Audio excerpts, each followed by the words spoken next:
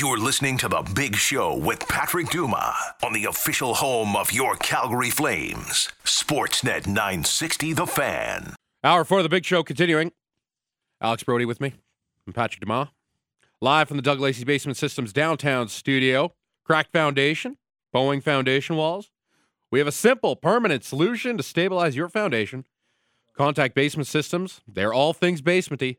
Visit dlbasementsystems.com.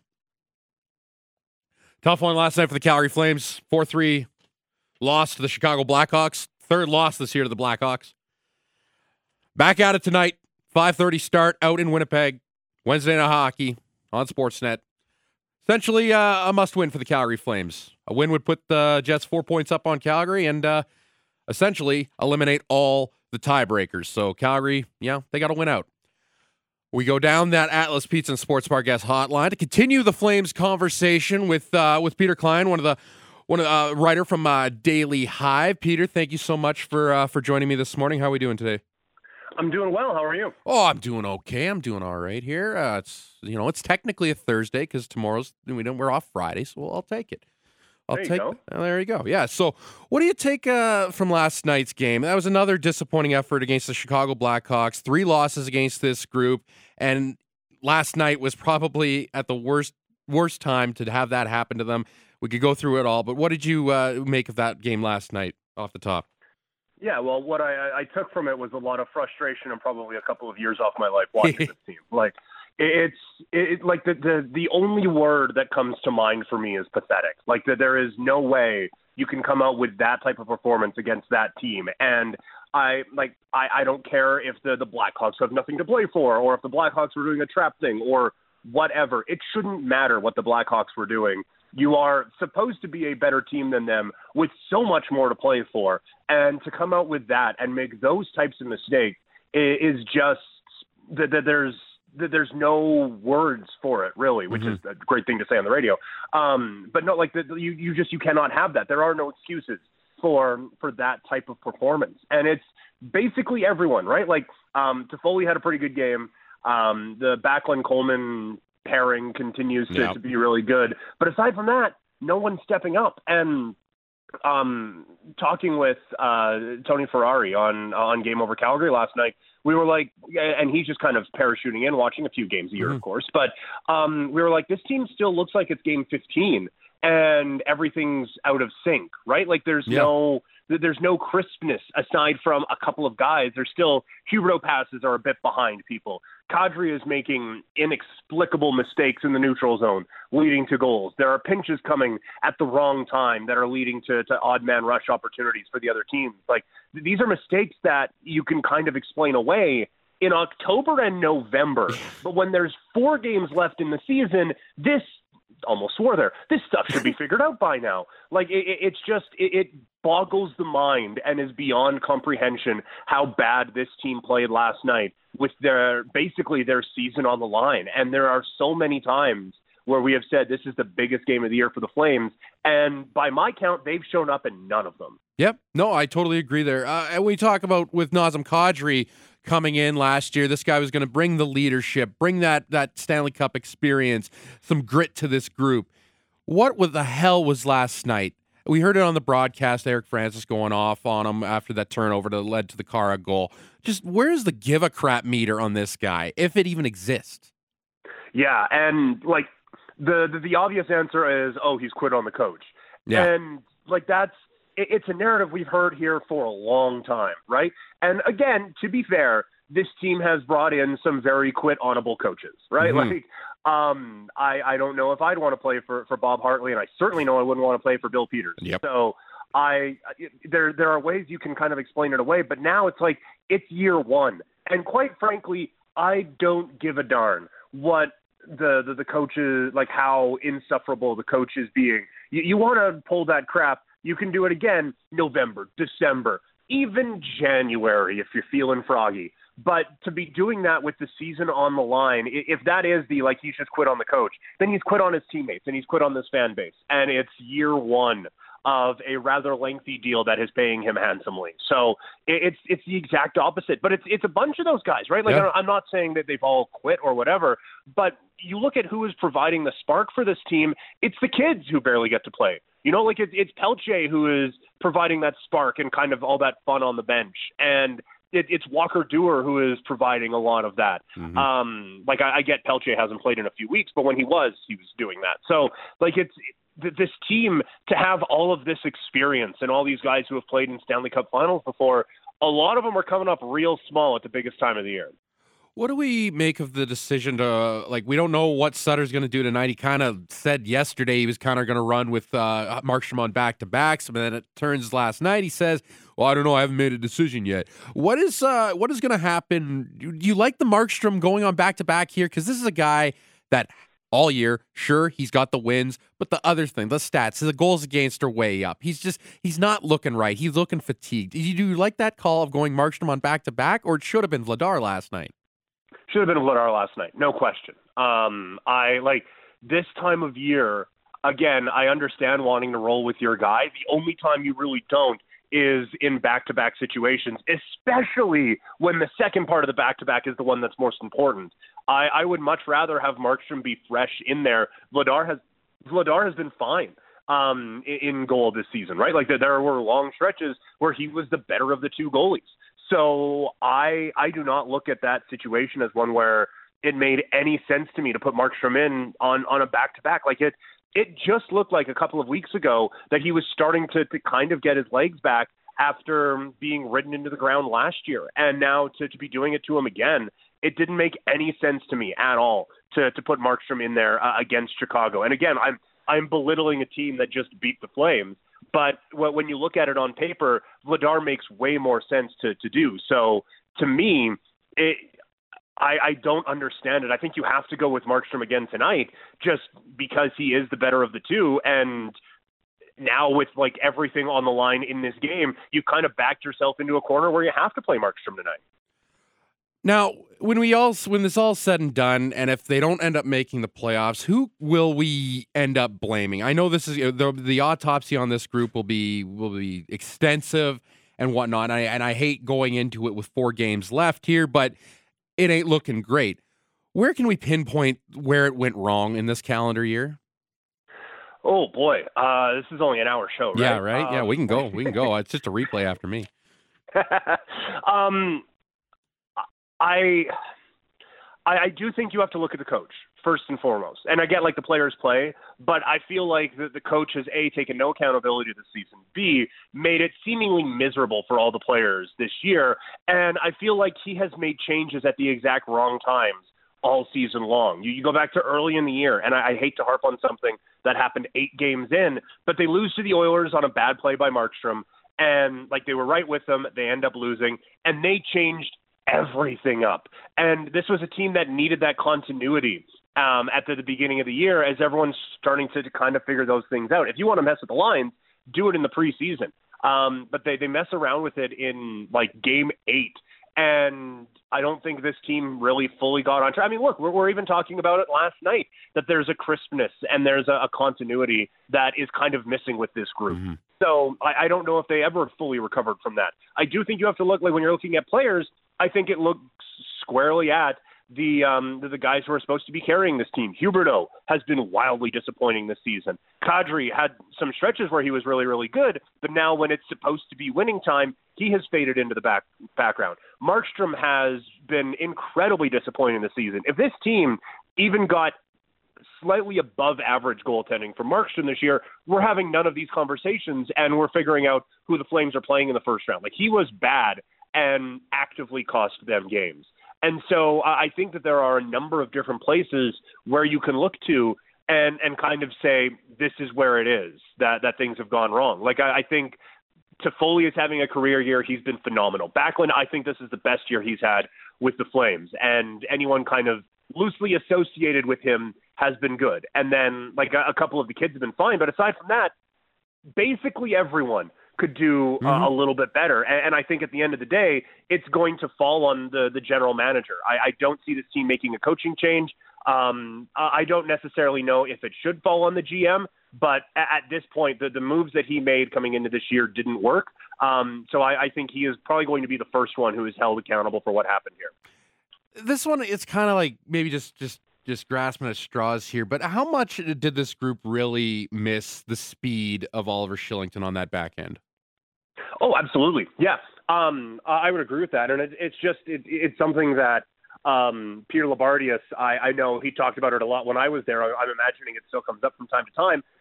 With an Oliver Shillington there, everyone just kind of slots better, right? Yeah. Like instead of relying on Stone and Zadorov every night, you can kind of mix and match them a little bit. And while I'm sure they would be frustrated by that, I don't know if, quite frankly, either guy is an 82 games a year defenseman at this point in their career. They both have like flashes where everything works, and that's great. But on a night in, night out basis, I feel like it's asking too much of those guys. And you're right, for a team that kind of lacks some of that speed and pace, I think Shillington would have been phenomenal to help this team out. You even look at it now, like Stetcher has been quite the ad, and I don't know if anyone was expecting any of that. So just having another capable defenseman back there would have been good. So yeah, I would say the speed of an Oliver Shillington, or not to like hindsight being 2020 and all of that. What Juuso Välimäki is doing in Arizona sure would be nice if he was doing it here, wouldn't it? Yeah, that would be all right right now for sure. But I know that's a tough point for a lot of people as well, because we get it. At the point, Välimäki wasn't gonna make it, and they thought they had the good depth, and they didn't think, maybe Shillington will be back at midpoint. But things happen for a reason, and I don't know. It's a tough to go on with what's happened here this year. Talking with Peter Klein, Calgary writer over at the Daily Hive. Do you anticipate any lineup changes, or would we see the same group from last night? Because what are we? We're 4 games out. They've got nothing to lose now. Is it time for Pelche to get back in? I'm not saying Coronado gets in such an important game, but is there just something that this group can just get a punch in the arm tonight? Because that building is tough, and the way the Jets are playing of late. Yeah, I would love if Pelche came back in. I don't think there's any way Coronado does check in tonight just because of the stakes involved. But this team needs a real shot in the arm, and I think Pelche provides that. I think the obvious one, and he becomes a bit of a punching bag in this market right now, but I think the obvious one would be getting Lucci tonight off and putting a Pelche in there. I think that adds quite a bit more of a speed dynamic going into this one that would really help them out against the Jets team that, like, it's the sky is falling here. It basically has felt that way in Winnipeg. Like, the only thing separating the Jets from the Flames right now is the Jets have a guy who's played maybe the best goaltending of the season in Connor Hellebuck. Not a whole lot has gone right in Winnipeg the last month or so. So it has been right there this whole time. And while the Flames feel extremely vulnerable right now, I think it would only take a couple of pops to get Winnipeg on the back foot a little bit as well. So I think the energy and the spark that a Pelche could provide would be huge, especially coming off of such a wildly disappointing game last night.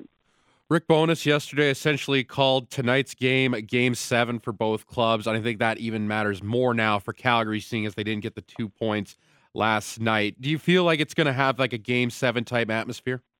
Yes, 100%. I think, especially from the Flames, given the Flames lost last night, for Winnipeg, it's more like a Game 5 or 6. Yeah. Like, it's really important, but it's not the be-all, end-all now. But, no, I know that, like, that building is loud at the best of times, and just listening to our Game Over Winnipeg hosts, I know that there is a wild amount of desperation in that fan base, because it looked comfortable for a while, and now they've just fallen into a tailspin and have kind of allowed teams like the Flames and the Predators to catch up to them. So I think that there is going to be a real sense of desperation in that building tonight, and a real sense of celebration if the Jets start to pull away in this game.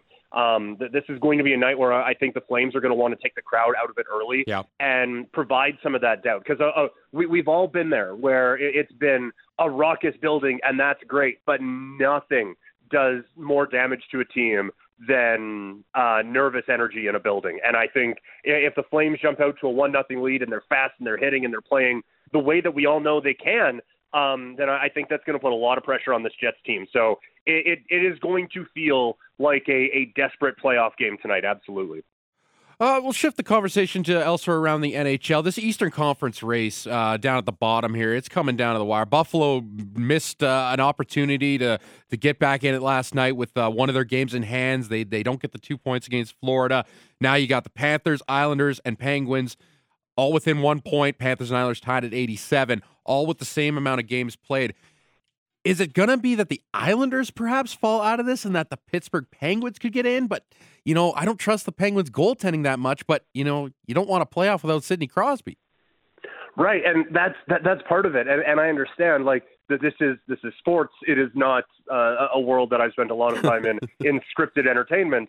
But, it just, you can't have both Crosby and Ovechkin miss in the same year. That can't be allowed to happen. So I have to. Well, I'm with you. I don't trust the Penguins goaltending at all. But I can't imagine the Pittsburgh Penguins not being in there. It's not something that I can wrap my brain around. I'm still figuring out. Yeah, sure, Washington's technically eliminated, but they'll still find a way, right? It's tough for me to even believe, even when mathematically it's no longer possible, that the Capitals aren't going to make it. So I have to feel like the Penguins are going to make it in. I think this is valuable experience for the Buffalo Sabres, and it's just fun to see that hockey market getting to have actual real life hockey games again instead of the season being done by December. So it's been a lot of fun. I think that's valuable experience. I think if the Islanders don't get in, that there's going to be a lot of talk about that trade. And then I think there's especially going to be a lot of talk about the Canucks flipping that pick for a defenseman who played, I think, 8 games for them this year. So, and I think that move was not just based on this season, but the Islanders, what that would mean for them to miss and the dominoes around it is just really fascinating. So with all due respect to, I'm sure both Islanders fans listening right now, I think it's more interesting if the Islanders don't make the playoffs this year. And out here in the Pacific Division, the Edmonton Oilers 13-2-1 since the addition of Matthias Ekholm, yet they're still 3 points back of the Vegas Golden Knights. Shows how much good hockey they've been playing since the All-Star break. LA seems to have fallen out here. Is it Vegas's division and the Oilers are just going to be there and we get an Oilers Kings, or do you think the Oilers can still find their way to get this Pacific Division? I think they're just kind of running out of time. I think even if this was an 85-game season, they'd have that opportunity. But I just don't see the Golden Knights dropping out of it at this point. I think it's been great. And I think for Edmonton, it's helped out kind of keeping them motivated and keeping them kind of having something to play for. But you're right. They are playing phenomenal hockey right now. They look like the juggernaut that they're supposed to look like when you have Draisaitl and McDavid. This is now, they have finally, in year whatever it is, 8 or whatever with McDavid, they have finally figured out how to put a team around him, and they are scary good. I don't like to make a habit of complimenting the Oilers much, but holy hell does that team look really, really good. They kind of look like a team that doesn't have a whole lot of weaknesses right now. With Draisaitl getting 50 the other night, Nuge is on the verge of 100 points if he hasn't got there already.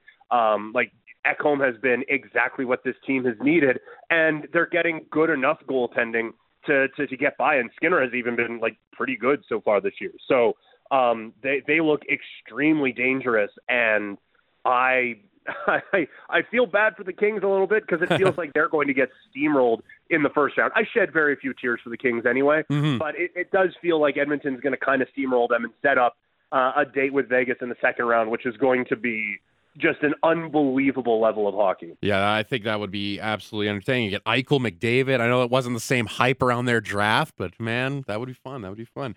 That would be a blast. Oh my God. I want to get you out of here on something we both love. That's WWE. It's wrestling, and obviously coming off that WrestleMania night 1, you thought, "Hey, this is awesome." Night 2, you're like, "What the hell is this?"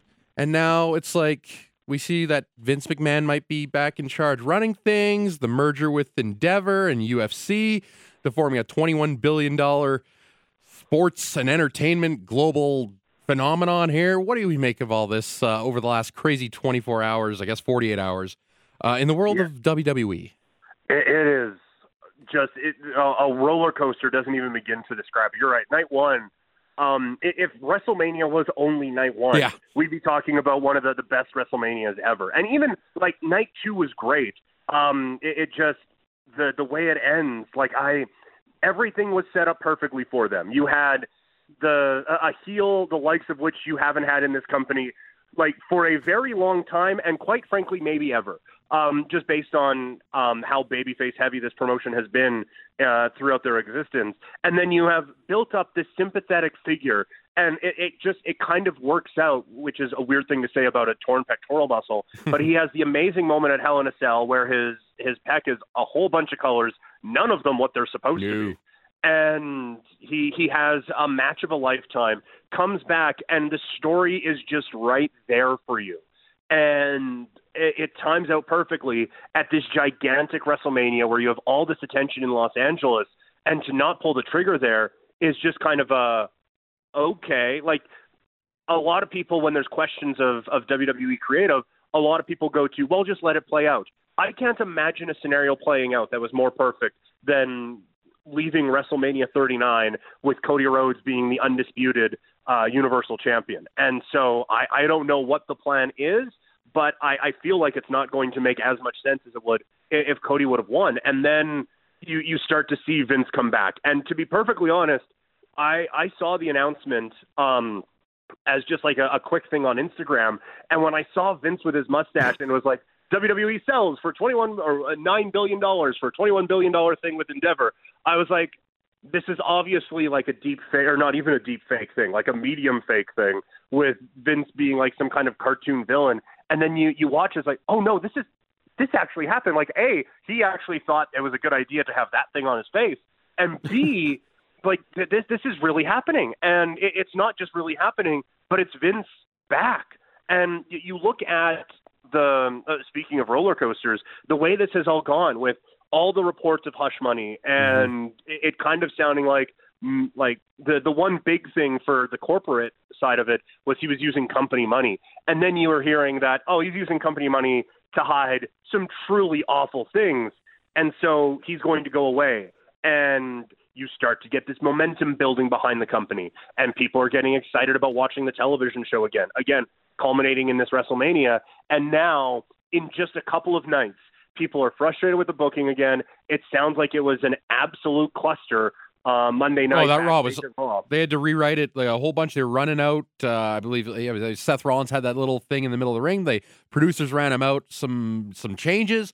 Yeah, I wanted to give the night a grain of salt. Okay, maybe get Roman to 1,000 days. 1,000 days sounds really good, but then you see the Raw after Mania, or the Raw after Mania, and it's like, no, that's a Vince show. Yep. It was boring, and it dragged. There was no fun to it at all. No returns. Brock going angry for no reason. He can't fight for the title anymore. I don't know. No, and you look at it, the next night at NXT, it felt more like a Raw after WrestleMania than Raw did, with Noam Dar coming back and Cora Jade making an appearance and Braun Breaker turning heel. That felt like a more noteworthy night. This Raw was skippable. And it comes back to all of these different things with Vince where he has lost touch. And now you have a company that is he is as high up in a powerful company as he has ever been, where he's above Dana White in the pecking order, which is absolutely stunning to me.